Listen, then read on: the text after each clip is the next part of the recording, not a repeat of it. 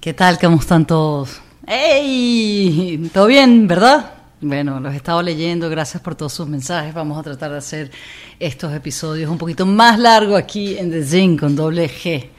Y la verdad es que esta segunda temporada hemos estado conversando con una cantidad de personalidades muy diferentes y a todos les busco preguntar qué creen ellos que los hace únicos. Y bueno, no podía dejar de preguntarme a mí misma qué es lo que a mí me hace única. Así que aquí les va, espero que lo disfruten.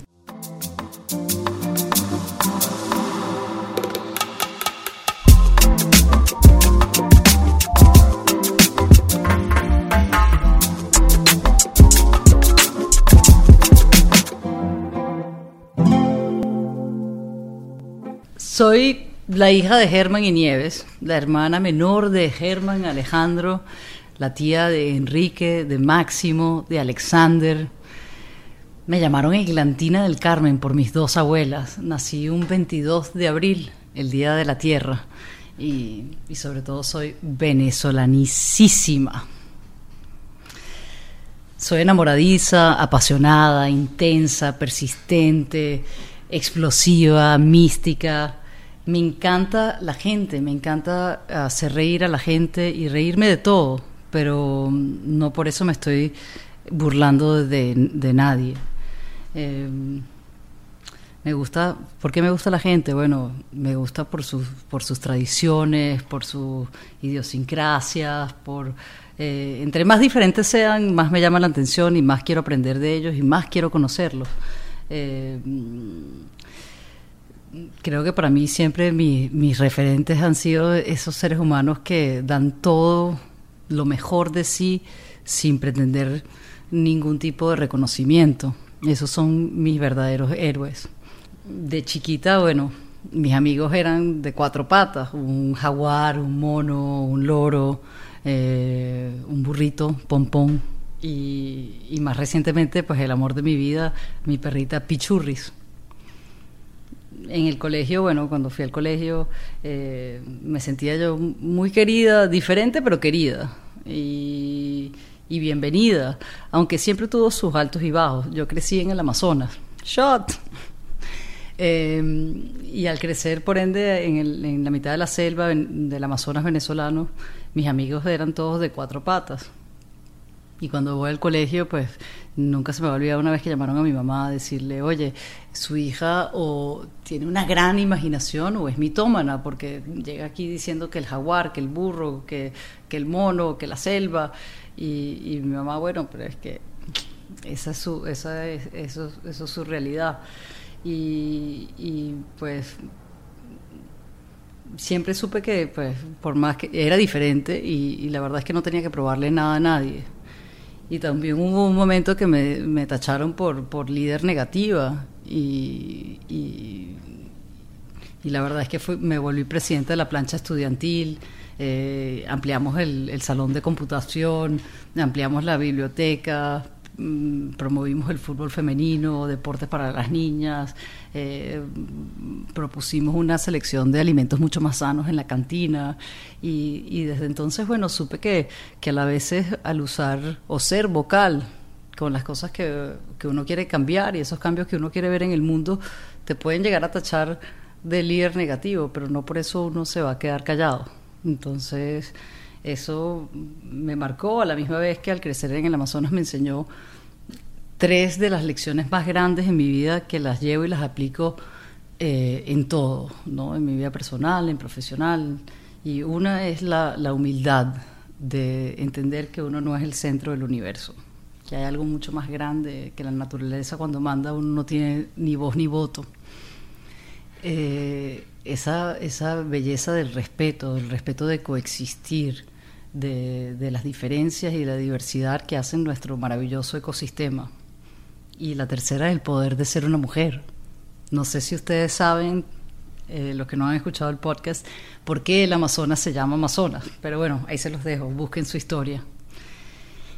Y bueno, desde muy joven entendí que necesitaba encontrar esa independencia económica para lograr los sueños que quería y la persona que quería ser. y a mí el modelaje pues me llamó mucho la atención, su creatividad, la puesta en escena, y era algo que se me hacía como un camino bastante directo.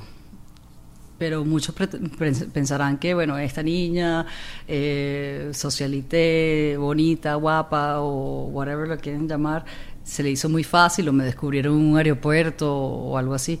Pero la verdad es que la historia es muy diferente.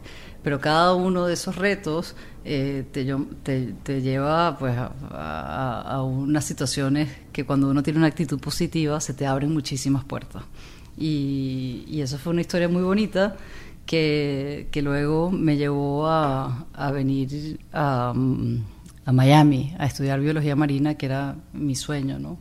Mientras que estudiaba biología marina trabajaba con mi hermano en una constructora de la familia y no era nada fancy, ¿no? La mitad de Hialeah, en un trailer, atendía el teléfono y hacía los excels de los punch-out list. Y un día pues yo estudiaba y trabajaba, me pagaba muy poco y un día vendí 2 casas y al vender las 2 casas le pedí lo que era pues mi comisión, ¿no? Como cualquier otra persona que vendiera 2 casas tenías pues derecho a tener una comisión. Comisión ni qué comisión, cállate. Y yo, bueno, o sea, hice una laraca, me quejé con toda mi familia y no, bueno, cálmate, Glantina está loca y hazle caso a lo que dice tu hermano mayor. Y ahí fue que algo que me hizo así como un clic y me dio tanto una ira que era como, bueno, el respeto por heredado no es el respeto ganado. Y yo, ¿por qué le tengo que hacer sencillamente caso a lo que diga mi hermano mayor? Y cuando no es justo, ¿no? Y entendí que por ahí no iba a lograr mi cometido. Entonces renuncié y tomé una oferta que me había hecho Ford Models, una agencia de modelaje muy importante en Estados Unidos, y me fui a Nueva York, luego a España, a Londres y a México. Y luego pues me invitaron a un casting de MTV y era como el sueño de cualquier joven, ¿no? De canal de música, de video, super cool, rock and roll. Y pues buscaban una nueva VJ y me invitaron a ese casting y ahí empezó una nueva etapa en mi vida. Nunca en mi vida había trabajado frente a un televisor. Me acuerdo que mi camarógrafo Dani, que era lo máximo, me puso un muñequito como Orinoco sobre la cámara para que le pudiera hablar, porque pues estaba en un estudio con un green room y era súper impersonal, ¿no? Y bueno, fue una felicidad plena, pues todas las tardes tenía la posibilidad de meterme en los salones de las casas de 25 millones de jóvenes que nos conectábamos a hablar de música, de videos, y así hice una carrera en MTV de la cual me siento sumamente orgullosa y muchas historias de compartir y con ganas de contar. Y por alguna razón la moda tocó la puerta otra vez en mi vida. Me llama Mercedes-Benz para que sea su embajadora global para promover las semanas de la moda de Berlín, de Londres, de Milán. Y como es constante en mi vida, ¿por qué no de Latinoamérica? Y así se formó lo que es el Mercedes-Benz Fashion Week México, para darles una oportunidad sólida, seria y dura a todo ese talento, a nuestras tradiciones latinoamericanas y todo el arte tradicional y artesanal que tenemos, ¿no? Bueno, a eso también se le sumó una invitación muy especial en mi vida de ser la conductora de Project Runway Latinoamérica, su versión latinoamericana, y realmente pues hacerlo aún más grande, ese portavoz de todo el talento que tenemos y darles esa plataforma a todos los creativos jóvenes latinoamericanos que se expresan a través de la moda y pudieran competir en una plataforma global y mundial. A todos esto en el 2017, cuando veo todos los resultados y el impacto que estábamos haciendo con nuestro programa Un Gol por la Paz, con los jóvenes a través del fútbol, bueno, me motivó muchísimo el saber que sí se puede y que las ganas están ahí de hacerlo, y llevamos el equipo a trabajar en un programa que fuese específicamente para las niñas y mujeres llamado Goleadoras. Y ahí, como embajadora de paz, agente de paz de las Naciones Unidas, entendí que para hacer este cambio teníamos que trabajar todos en equipo, o sea, tenía que ser un full circle. Tomé mis maletitas y me fui a Nueva York a estar en esa plataforma de diplomacia, esa cosa grandiosa que son las Naciones Unidas, donde son miembros pues la mayor parte de los países del mundo, y pues poder poner mi semillita a que para poder hacer este cambio necesitamos del apoyo de ellos, va con un cambio de políticas públicas, y poder trabajar todos en conjunto para lograrlo fue mi misión. Luego llegó la pandemia y pues nos paró a todos. Fue un momento de tanta incertidumbre y era ¿qué hago? Pues uno eran deportistas, el otro hacía clases de ejercicio, el otro hicieron no sé cuántos pumpkin pies y cocinas y etcétera. Y ahí es cuando vuelvo a conectar con mi esencia, con mi fortaleza, que es la voz. Es poder comunicar y unir a personalidades, pensamientos diferentes, a trabajar en un conjunto. Y luego es lo que me lleva a abrir mi teléfono y abrir un Instagram Live que se llamó Eggland Friends, y tuvimos más de 100 conversaciones con personas que eran expertos en diferentes sectores, todos los más top y expertos y no sé cuántos.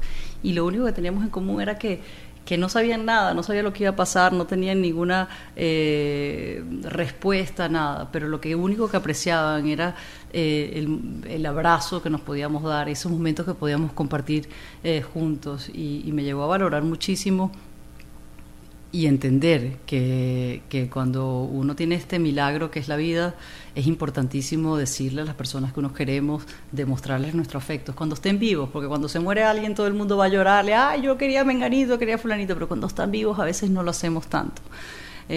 Aprovechar lo que era ese contacto humano, y eso pues desató lo que fue esa motivación por aprovechar la tecnología, las plataformas que nos brinda la tecnología, y crear este podcast de Zen con doble G, doble la diversión, doble el peligro, doble todo. Aquí todo lo hacemos al cuadrado, y bueno, sin ninguna pretensión de tener la razón ni ninguna solución, sino sencillamente abrir las conversaciones a temas que nos hacen, que me dan curiosidad, a compartir anécdotas que creo que nos pueden llevar desde una parte humana a conectarnos, y si no podemos entendernos, si podemos lograr respetarnos, y sobre todo el mantra de saber y encontrar que tenemos mucho más cosas en común que las que nos dividen. Tenemos mucho más cosas en común que las que nos dividen.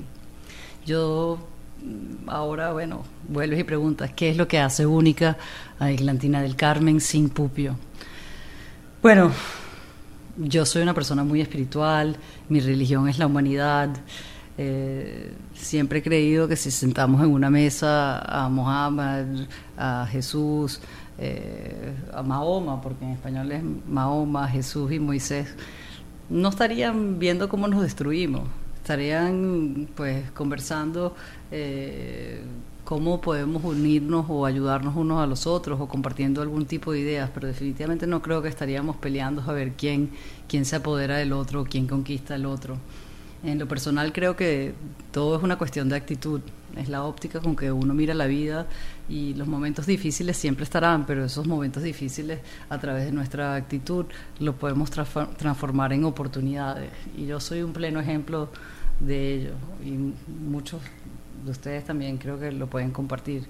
Las cosas que valen la pena pues nunca han sido fáciles, siempre van a ser un poco cuesta arriba, pero valdrá la pena cada uno de esos sudores, esfuerzos y enojos, y sobre todo las sonrisas y la gratificación que te da de ser un granito de arena en colaborar para tener un mundo mejor. Bueno, entre todo lo que he hecho y me hace falta hacer, creo que lo más importante es esa capacidad de adaptación. Te decía Darwin, no va a ser el que sobrevive el más inteligente ni el más fuerte, sino el que tenga la mayor capacidad de adaptarse a los cambios. Lo único constante que tenemos en la vida es el cambio, y desde el Amazonas a las pasarelas, a la televisión, al fútbol, cada una de estas etapas tiene un hilo conductor que es esa narrativa de mostrar que tenemos idiomas universales que nos conectan, que tenemos más cosas en común que las que nos dividen. Y a la niña pues la habrán podido sacar de la selva, pero la selva nunca la van a poder sacar de quién soy yo.